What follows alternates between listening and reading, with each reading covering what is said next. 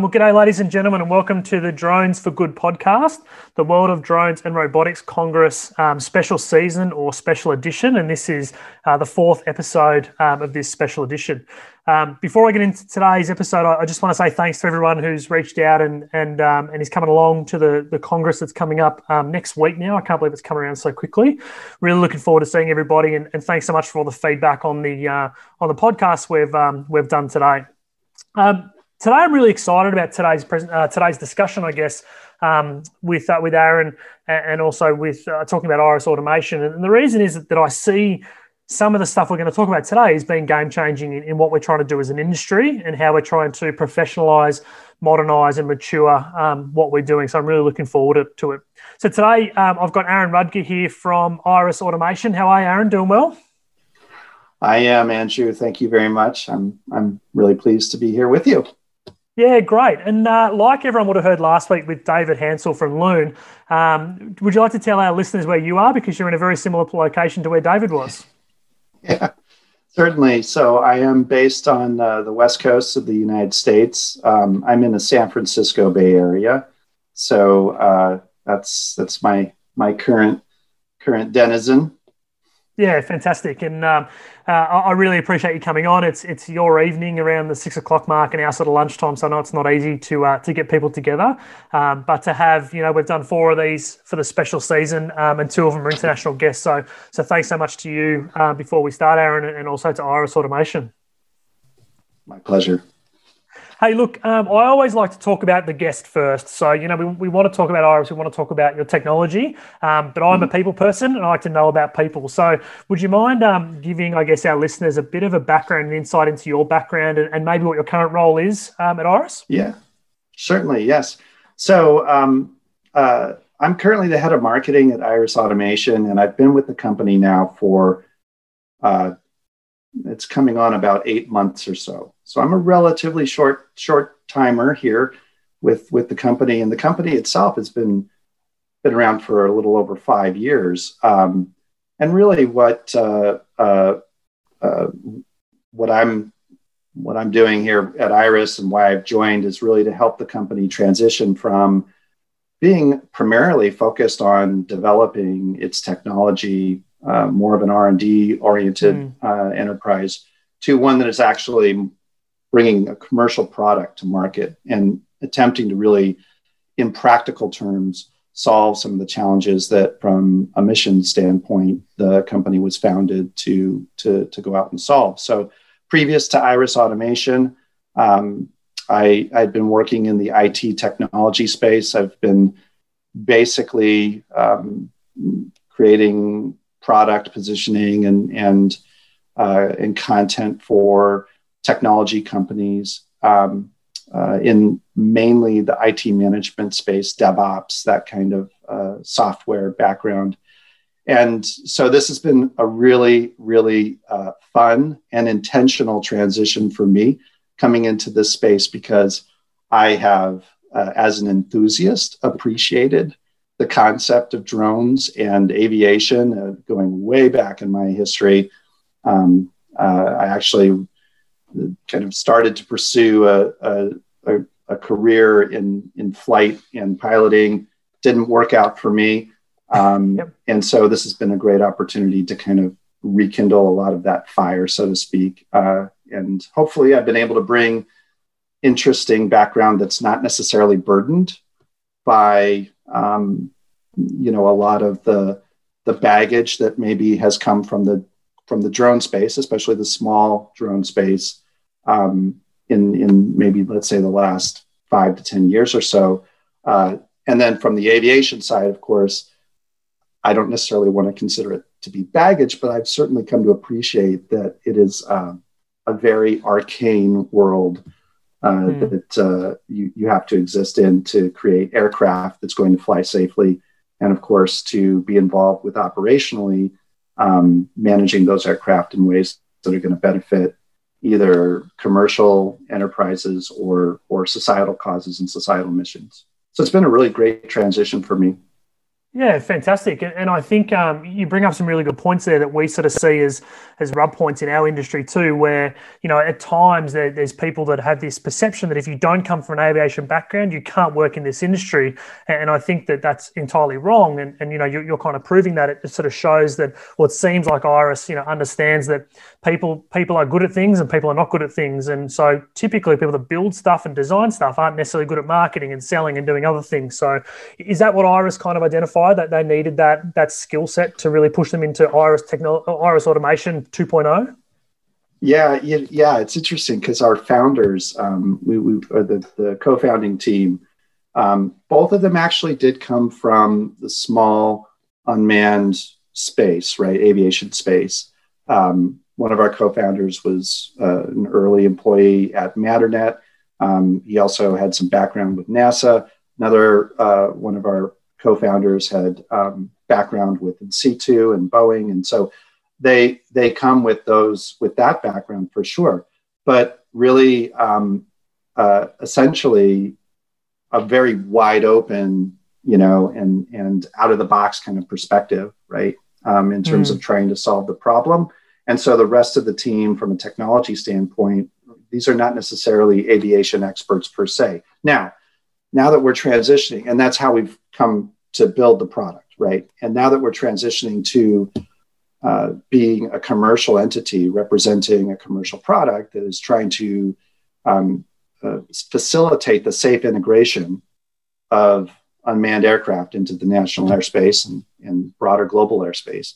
The reality is we do need that aviation expertise, and we actually have been subsequently augmenting now from the other side. So, it's definitely an interesting journey. And as this company continues to evolve and reach, certain milestones, right, we're going to probably, take more input, let's say, from that aviation background in space. And then we might step back again from that and redouble down on some of the more entrepreneurial technology expertise that's available to us.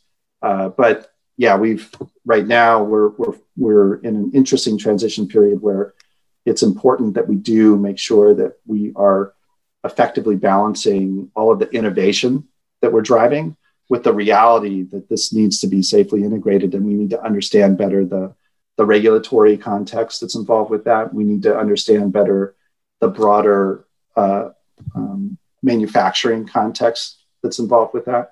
And so we've really rounded out the team and continue to balance it quite nicely. Yeah, fantastic. Well, let's dive into Iress and let's talk about it a little bit more. So, Sure. What is it? What do you guys do? Yeah. Tell our listeners, what are you guys doing in San Francisco? Yeah. So we fundamentally are a technology company that's focused on, as I mentioned before, the safe integration of unmanned aircraft into the national airspace. And we're doing that through bringing what we believe is an innovative approach to the concept of see and avoid, detect and avoid, collision avoidance, right? And our approach fundamentally is based on computer vision. And so we use computer vision because there's a lot of advantages. It's a very unique and novel approach. It's not necessarily novel from the standpoint of the way in which, let's say, or driverless cars, for example, are trying to solve for being able to safely move passengers, right, on the roadway.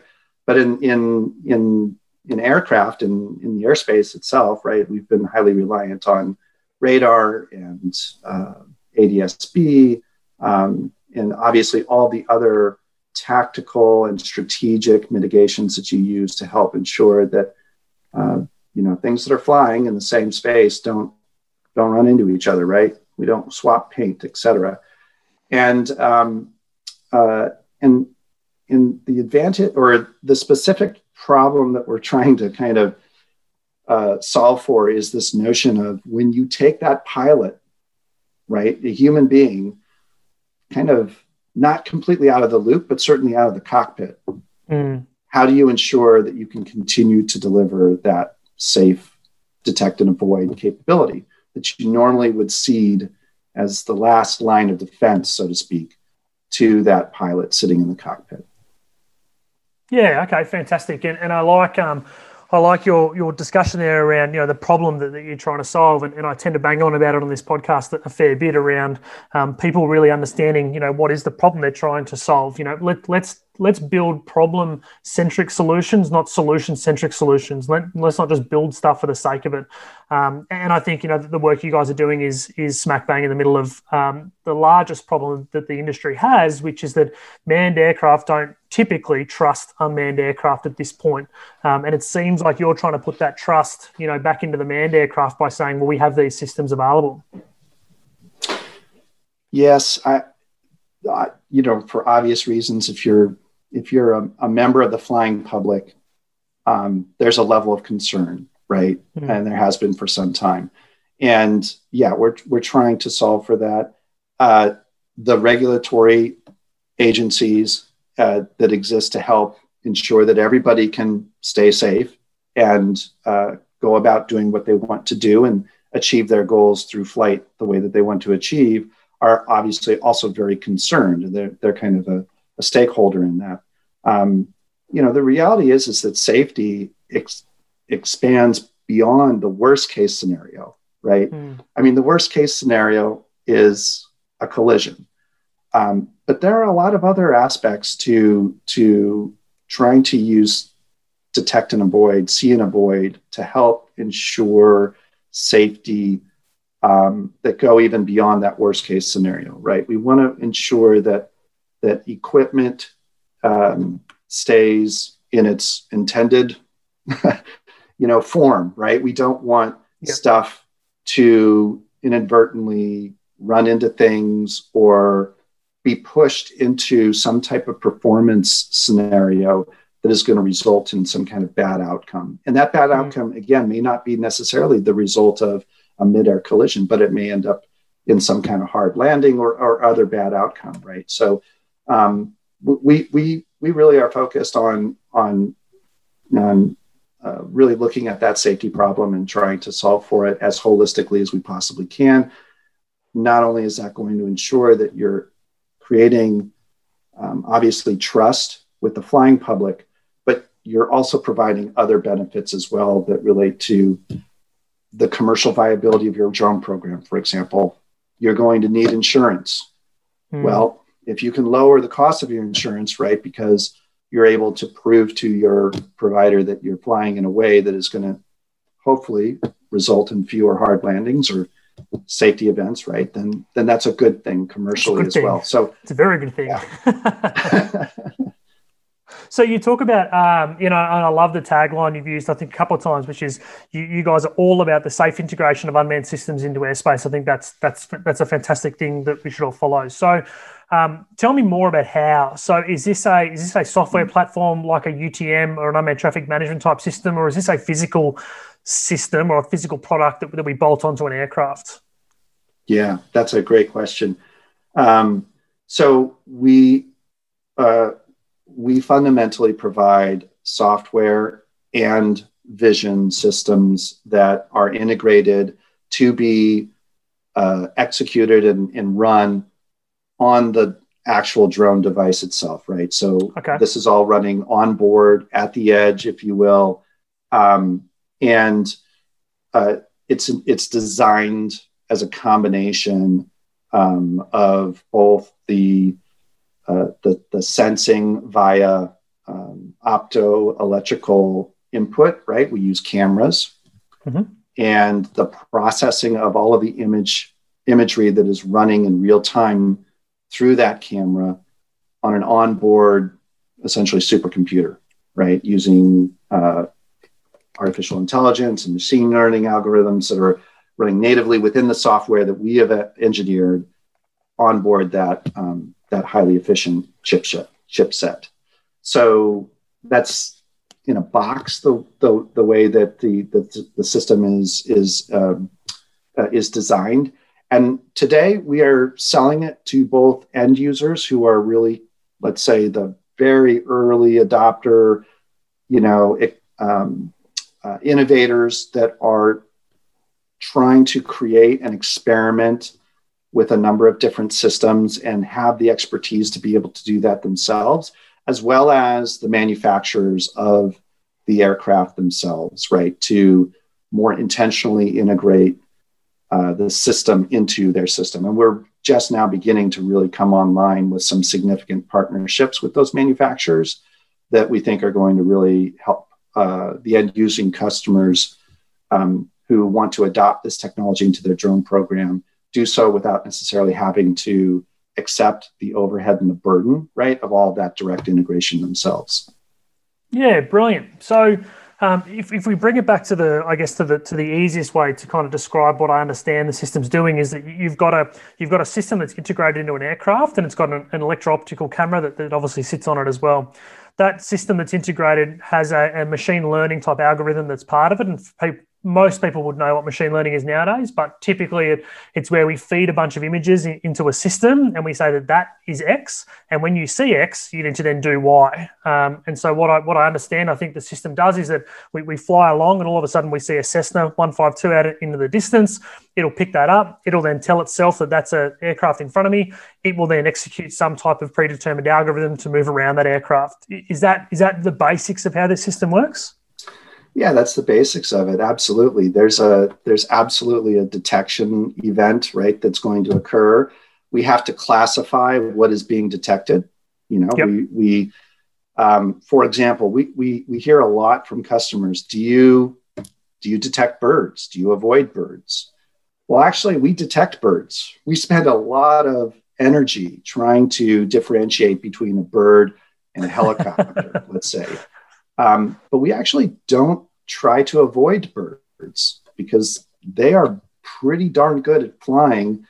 And again, if we're really trying to focus on safety, it's actually more unsafe potentially for a drone to try to avoid a bird that may be intentionally trying to attack that drone than if we otherwise just accepted the outcome that was going to come as a function of that bird, taking a look potentially, or maybe a little bit more closer inspection of the aircraft. So yeah, we have to do the detection, the classification, and then we do the as far as the avoidance is concerned, we leave that to the autopilot that is control of the aircraft. But we are providing the data and the instructions to the autopilot that it needs in order to execute the appropriate some sort of command, some sort of movement. That makes a bit of sense, I guess. So that if you're not locked into what that response is. So if you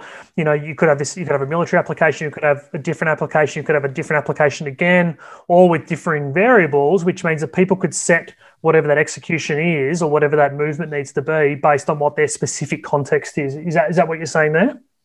Yes, that's a really good summarization of that. And in fact, we see that, as we're looking down the horizon at the direction that we want to take the technology and the roadmap that we're, moving down toward, we see that as being a more important aspect of our future because that concept of fusion, right, and flexibility as it relates to the control systems that are going to be integrated on these devices, we recognize that's actually going to be more important. That for us to create the standard for specifically the kind of avoidance maneuvers that need to be made in any given scenario is maybe too opinionated, frankly, and we need to be a little bit more open as it relates to that.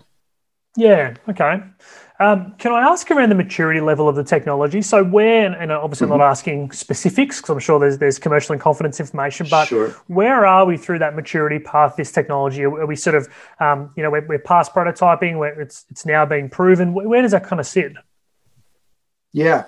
Well, we have a number of commercial, installations today.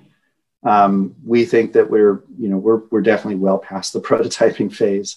Yep.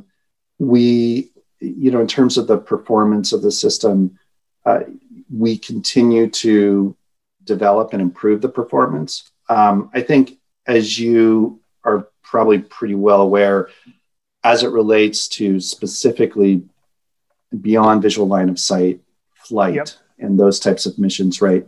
They're based on exceptions, and they're very constrained in terms of what's the scenario that you're going to be attempting to execute that kind of a mission on. And so what we're doing is we're continuing to evolve as it relates to the kinds of customer scenarios that we're reacting to, that we're supporting. And so I would say that we are not at the point yet, and it's largely a function of the way in which, customer projects are kind of manifesting.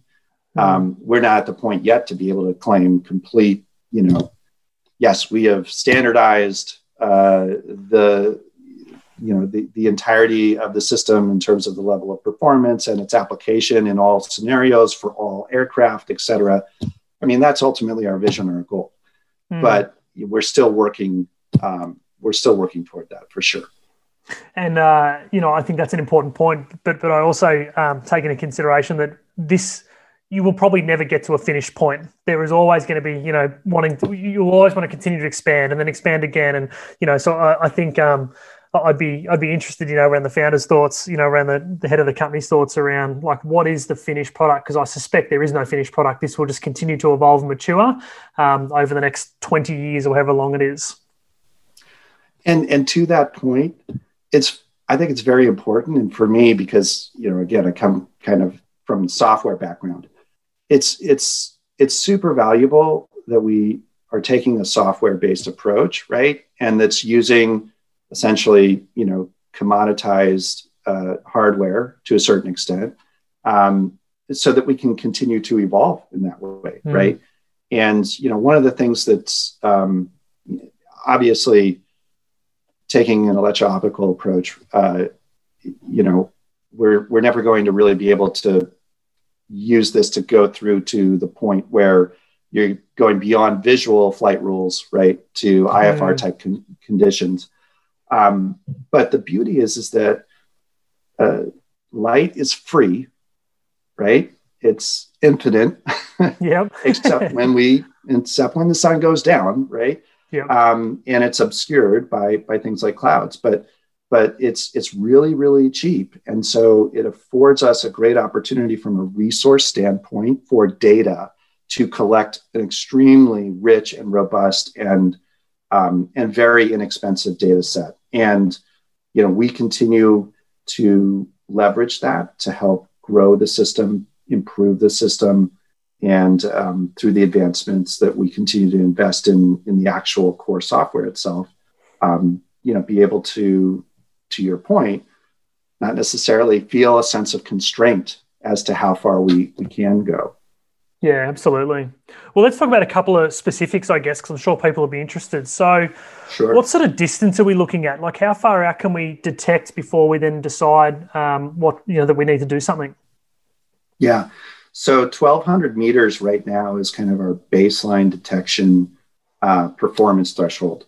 And so, we will commonly detect even well beyond that, but that's kind of our baseline threshold right now. So yeah, that's kind of the range that we're working on. And that's based on the cameras we have access to today, and camera technology is only going to continue to improve and get smaller and better. But yeah, that's where we're at today for that performance threshold. Okay. And, I suspect that it's easier to pick up, a Cessna flying around the airspace or something. But how small an aircraft can you pick up? Will it pick up other drones at certain distances? And you sort of mentioned birds before. Will it pick up birds and stuff? Right. So it definitely will pick up birds. I'm not sure that we would pick up a bird at 1,200 meters, frankly. But, yep. Yeah, no. I think in terms of small aircraft, what we're really focused on and what we've designed the system to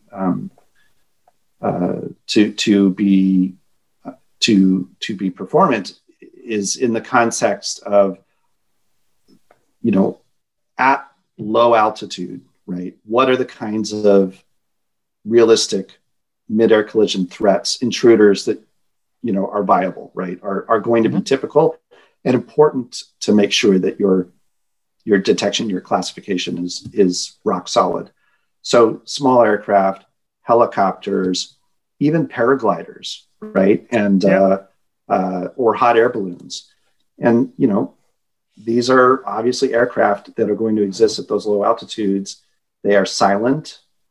They are not transmitting, right, some type of signal, and so again, that's part of what you want that pilot in the cockpit to be your last line of defense, to try to be able to react to and ensure that you have a safety, a kind of a safety fallback, right?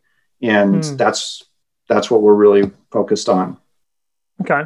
And you mentioned at the moment it's EO detection. Is there other methods of detection, in the pipeline or the roadmap to build in, or are you just sticking with EO for the moment?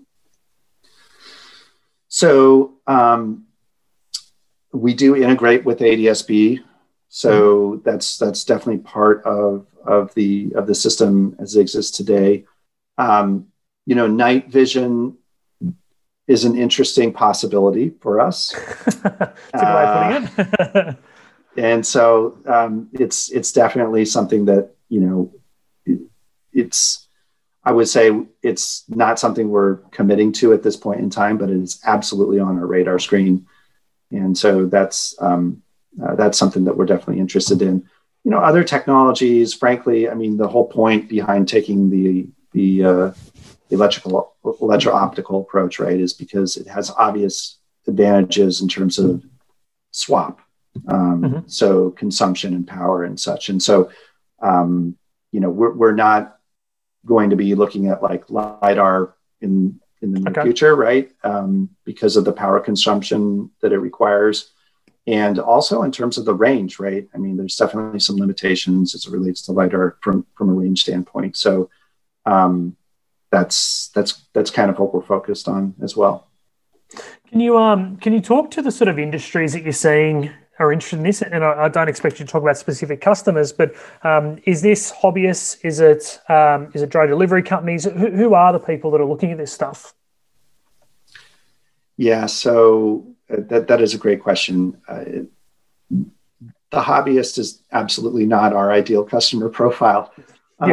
We really have been in conversations with enterprises and increasingly broader partners within the entirety of the ecosystem, right?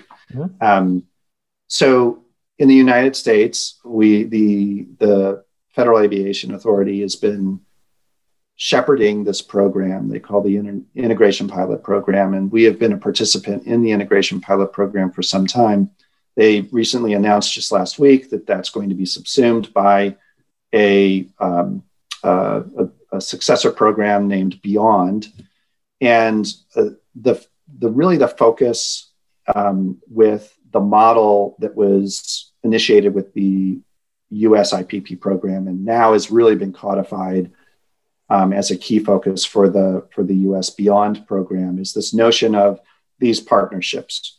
So bringing together end users and customers who have real legitimate use cases and very valuable use cases that span from long linear infrastructure, which is the one that is, I think, kind of that's been the one that's in the wheelhouse for us right now, to first response, right, and search and rescue. We're actively involved in projects that relate to that specific set of use cases, and then package delivery as well. And so really those three sets of use cases, whether it's long linear inspection, package delivery, or first response and safety and search and rescue, those are really the key use cases that we're supporting.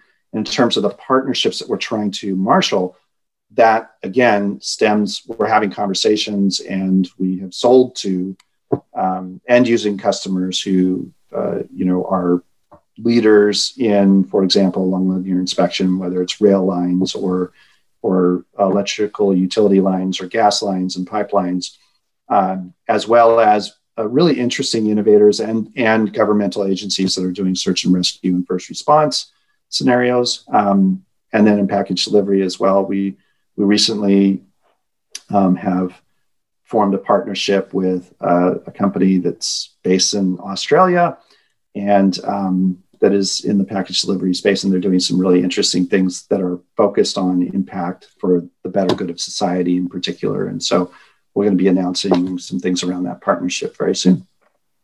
Great.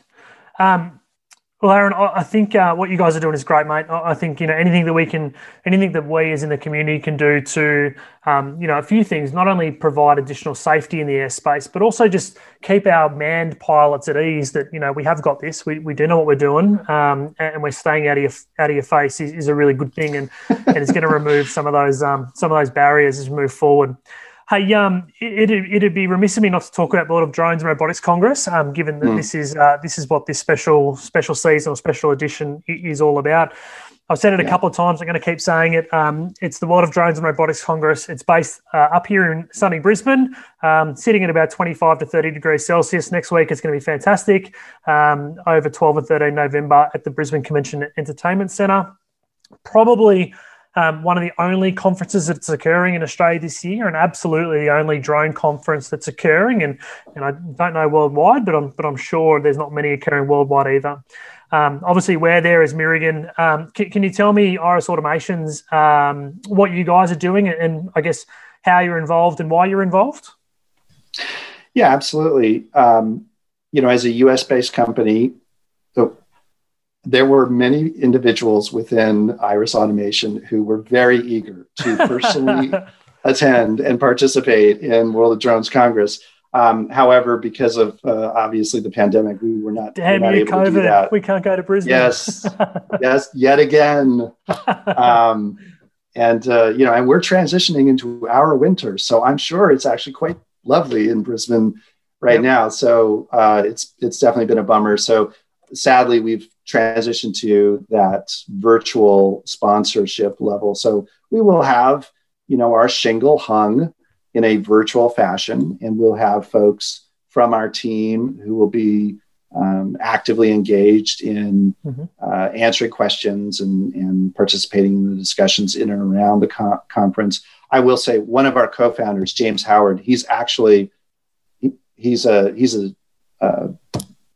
from Australia. So he's a transplant by way of Canada back to the United States. So he himself is actually very eager to transition from his evening dinner to World of Drone Congress as an attendee and a participant. So we're very excited to participate in, unfortunately, that somewhat limited way virtually. Can you give any advice to people that are thinking about coming along? Why should they get involved? Why should they come along? Or if they can't get here physically, why should they join virtually? Yeah. So I think the kind of content that is planned for the event, it's absolutely the kind of content that is necessary for the community to understand how to continue to advance the entire industry, right? And at Iris, going back to another question that you had asked about, like, what is our technology? How does it really work? Like, we don't see ourselves actually as being the thing, right? The missing piece that's going to solve for safety. It takes a village, right? It takes this metaphor of like Swiss cheese, right? Of multiple layers of different technologies and different approaches. And so it's important that the community understands this as a whole and is understanding all of the different aspects of whether it's the safety journey, whether it's the flight operations journey, whether it's the manufacturing journey. There's just so much to learn. So it's really important that we have these venues and these opportunities. And I know from a content standpoint, World Drones Congress, World Drones and Robotics Congress has some really great content. So I love your what you were talking about then with people effectively, what I heard was people working together. Everyone has their own little piece of this puzzle that we've got to put together. And something that I've been yelling about in this industry for the last few years is that people have got to stop looking at everybody else as a threat and as a competitor. And we've actually got to start collaborating and working together. And that takes trust and it takes a few other things. And no doubt there's some people across the industry that have done the wrong thing in the past and lost that trust from people. But I love the way you put that. Then you guys are not the thing. You guys are part of the thing. And the overall thing is ensuring that we keep our skies safe and, we have that safe integration of unmanned systems. So I hear you. I think it's fantastic. And I just had a bit of a look at Celsius to Fahrenheit. And so for any of our US listeners, on Thursday in Brisbane, it's going to be 100, exactly 100 Fahrenheit next week. 100 this Thursday. It's going to be 100. It's going to be 38 in Brisbane this week. So that's what you're missing out on. But I'm sure we'll see you next year. I certainly hope, Andrew, that you have a cool drink to temper that high heat. We will. Yeah, we're pretty lucky at South Bank where it's being held. It's there's a couple of quite good pubs just close by, so there might be a couple of beers at the end of each day. That's for sure. Excellent. Good deal. Hey, Aaron, thanks so much for joining us today, all the way from San Francisco, our second international guest. So I really appreciate the time zone difference and making this happen. I've said it a couple of times, and I'll say it again. I love what you guys are doing. I think anyone that sets a mission, to really ensure that safe integration of our unmanned systems for the betterment of our industry, but also to ensure we keep manned industry, safe, has a big tick in my book. So, mate, thanks so much for joining us. Thanks for what you guys are doing. Awesome. Thanks again for the opportunity to spend some time talking about this stuff, and look forward to seeing you, the rest of the Marigan team at the conference. We'll see you virtually and we'll see you in person next year. Awesome. Thanks, Aaron. Cheers.